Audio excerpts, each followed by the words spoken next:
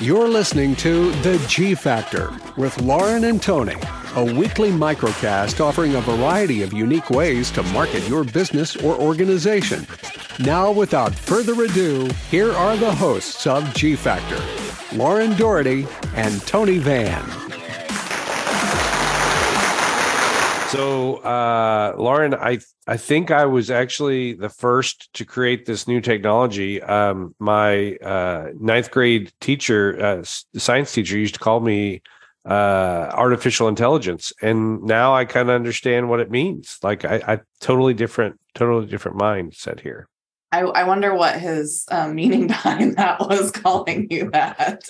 I don't know. That's really weird. I mean, I didn't think it was a compliment, or was I don't think it was. Yeah. I really don't think it was. I don't think it was. But let's talk about real AI today. Yes.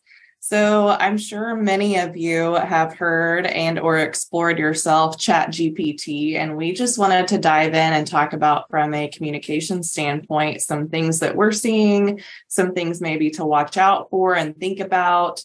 So I hate to kind of lead with a negative, but I'm going to. I'm kind of referencing a PR Daily article here that talked about two instances of using ChatGPT in comms, and one was very recent. Vanderbilt University's Peabody College used ChatGPT to help craft a statement to send to students in the wake of the Michigan State University shooting, and they cited ChatGPT as a source. But many were, and rightfully so, felt like it was insensitive and showed no empathy. And that, sensitivity is kind of like, not necessarily that this was a crisis situation for Vanderbilt, but it was in response to a crisis situation. And, sensitivity and empathy are crisis communications 101s. So I do feel like this was a pretty big misstep. They actually ended up issuing an apology and, basically said it was an error in judgment to use it. But they were transparent in the fact that they used the AI to develop the statement. But that's just something, we'll dive into that in a little bit, kind of some do's and don'ts, but that's just one indication of, where this is going. The second is kind of quickly following that, JP Morgan, which, they are a very regulated industry, so they have to be very careful with their verbiage and things they say and don't say. They already issued a policy to their employees that they're limiting the use of AI tools and ChatGPT because they are highly concerned about it, making mistakes and errors and its accuracy, especially with their regulatory concerns. So we're seeing that more and more just in the past couple of weeks. I feel like that's really picked up. So those are two things that I just wanted to mention to kind of, start our discussion of where is this going? What's happening? What are our personal opinions and thoughts? So. Yeah, those are good. I think if you'll allow me, I'm going to take one little step back. And for those of you that aren't aware or haven't heard the buzz in the ether, ChatGPT is basically an AI engine that pulls different information basically instantaneously or very close to instantaneously from the internet to satisfy queries. So, for instance, just an example, if you, are writing an essay or a paper about puppy dogs, then you can basically put in some parameters in the ChatGPT dashboard, and it will spit out a full paper on puppy dogs. And you can basically put the parameters in of, 5 paragraphs or 7 pages or whatever, and it will basically do it. So, to Lauren's conversation about these kind of missteps and miscues, as you can probably glean very quickly, this is an advanced tool, but it has to be used for good, definitely. So, yeah, and it is an advanced tool, but also remember that these are money-making products from these platforms. So Google and Bing basically push these to market. And that's why we are seeing, in my opinion, some of these errors and accuracy issues. I just saw too that they're kind of putting a new limit. So they were seeing errors as people took on lengthier conversations. So Bing basically kind of like issued an update that you are limited to 5 questions per session and like 50 per day, I believe. Don't quote me on the 50, but I believe it's 50. Because the longer the chat was going, the AI was getting confused and the tone and sentiment of everything was becoming questionable from the chat bot, is how I will say that.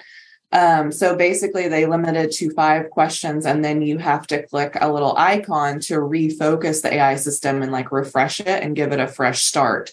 So they did. I mean, I feel like, in my opinion, this was really pushed to market quickly in order to, be the first, best, biggest, and there could be some major flaws. So that is one cautionary thing that I will say is, it might be good to get maybe some ideas or a starter, but you are still the expert and you are still responsible for ensuring that the information you're creating is accurate.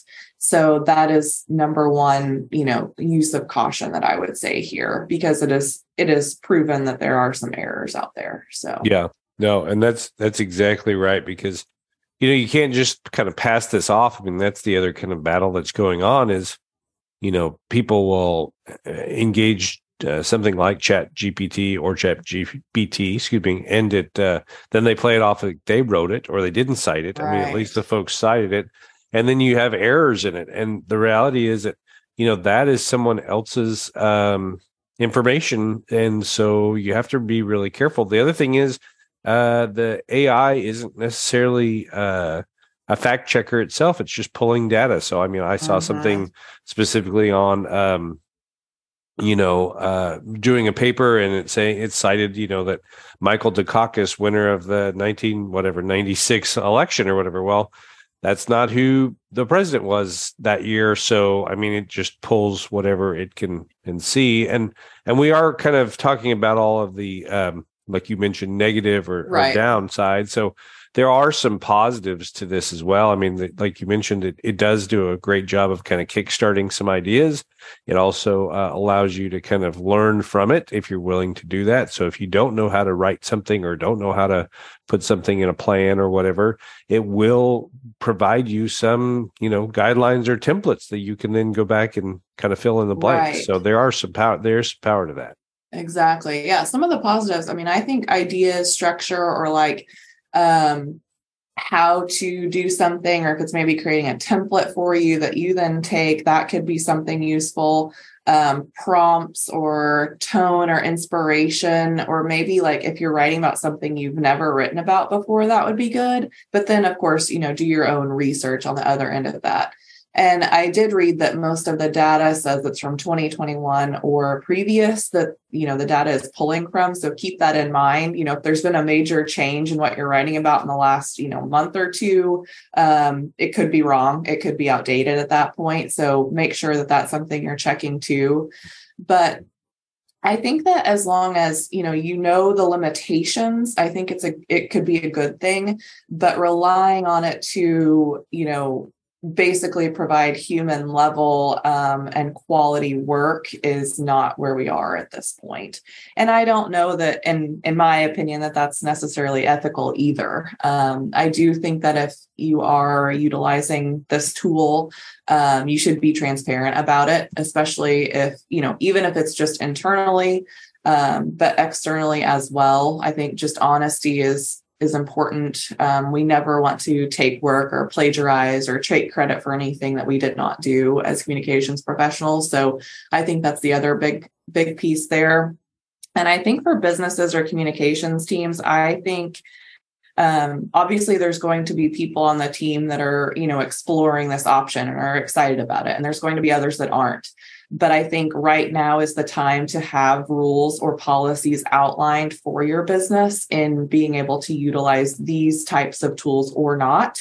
And I think that doing that sooner rather than later before it could get maybe out of control is, important. So definitely something to be adding to your communication policies right now. Yeah, absolutely. I mean, and that's such a vision for AI, if you will. I mean, this is going to be more influential in our daily lives. And we're obviously focusing in on ChatGPT, but there are also huge AI engines that develop artwork. There are huge AI engines that are now developing video. I mean, I think we probably all seen or aware of the kind of the Tom Cruise fake out video where it, it imposes people's faces and you can kind of, voice it. I mean, we're going to get to a point where it's going to be very difficult to figure out what is truly original work and what is work kind of repurposed or regenerated. And I think, without getting too deep in the weeds here, I think that Adobe and Microsoft and some other folks are actually coming together to try to figure out if they can tag or meta tag some of the content, just so one can be aware of whether it's original or if it's AI generated or that type of thing. So yeah, I think that that's necessary for sure. Yeah, I agree. I mean, it's tough. You used to say, like, never believe what you see on TV. Now I feel like it's almost like the internet is the same way, because we have all of these tools that can do it. I might pose a question back. I think the big question is, what does this mean for professional writers, whether we're talking about in the PR realm or strategic communication or even, novels or authors, that type of thing? What are your thoughts there? I think that, like we just were saying, I think we're at a very interesting turning point, and still to be determined of where this goes and how it's regulated. But I think it is. I'm a little bit concerned that at some point, maybe us as regular humans are unnecessary, and the train of, original thoughts and thinking and creativity could be hampered a little bit. If you're always relying on something, just like we already rely on our phone to have instant answers for things and instant research and instant texting ability, everything is so instantaneous. And I think our brains are getting more and more ingrained with that, which we've talked about, and instant gratification and shorter, attention span. I think that this is just, and I don't want to be negative Nancy. I like to embrace change and tech and, cool things, but also it is a little bit scary to me, quite honestly. What do you think? Yeah, I agree. I think anything new is scary. I will tell you kind of what I have hope for is that, this does pull from a pool, say that 10 times, from a pool of data, and that data is still driven by some original content. So, kind of back in the 1990s-ish, early 2000s, a lot of designers and website folks that were coming online were scared because, like Illustrator was coming on board, or PageMaker Pro or whatever, and it was going to put all the, the designers out of business. But I think that there's some point in which maybe a writer becomes someone that really, focuses on editing and then supplementing basic content. So similar to what a search engine is. We don't have world books anymore. We have our encyclopedias. We have, Google, the website, or the World Wide Web, but you still have to know some things. You still have to understand. And I think that may be where we're headed is, the basic information is filled in by ChatGPT, but yet it still takes the human factor, if you will, to get in there and make it interesting and make it understandable and really kind of tweak it to differentiate, be read. If not, then we're just reading spreadsheets, copies of copies of copies, and at some point that becomes old. So nothing's new and original or interesting. Yeah. But no, I agree. I think that that's a great analysis, and you're right. There still has to be a professional to kind of drive, the project or the bus. So I think that that's a good analyzation. I think that also I'm assuming that these products will continue to, get smarter, if you will. They will continue to make improvements and updates, and the technology itself will continue to improve. So I think we're just in such an early phase, and it's such a kind of a fad, crazy thing right now that people are just maybe going a little bit crazy with it. So I think that that's just, a concern to just take it for what it is and just know the limitations before you dive in. Yeah. I agree. I think that's it. So Anything else you want to chat about before I look up the last closing on ChatGPT to see what I'm supposed to say? I don't think so. Let's see. All right. Well, very good. Well, then next week we'll be chatting about some more original content. So stay tuned, because I'm Tony Van. I'm Lauren Doherty. And we'll speak to you next week on the G Factor podcast. Thank you for listening to G Factor. For more episodes, additional information, and a way to connect with Lauren and Tony, visit theguildfactor.com.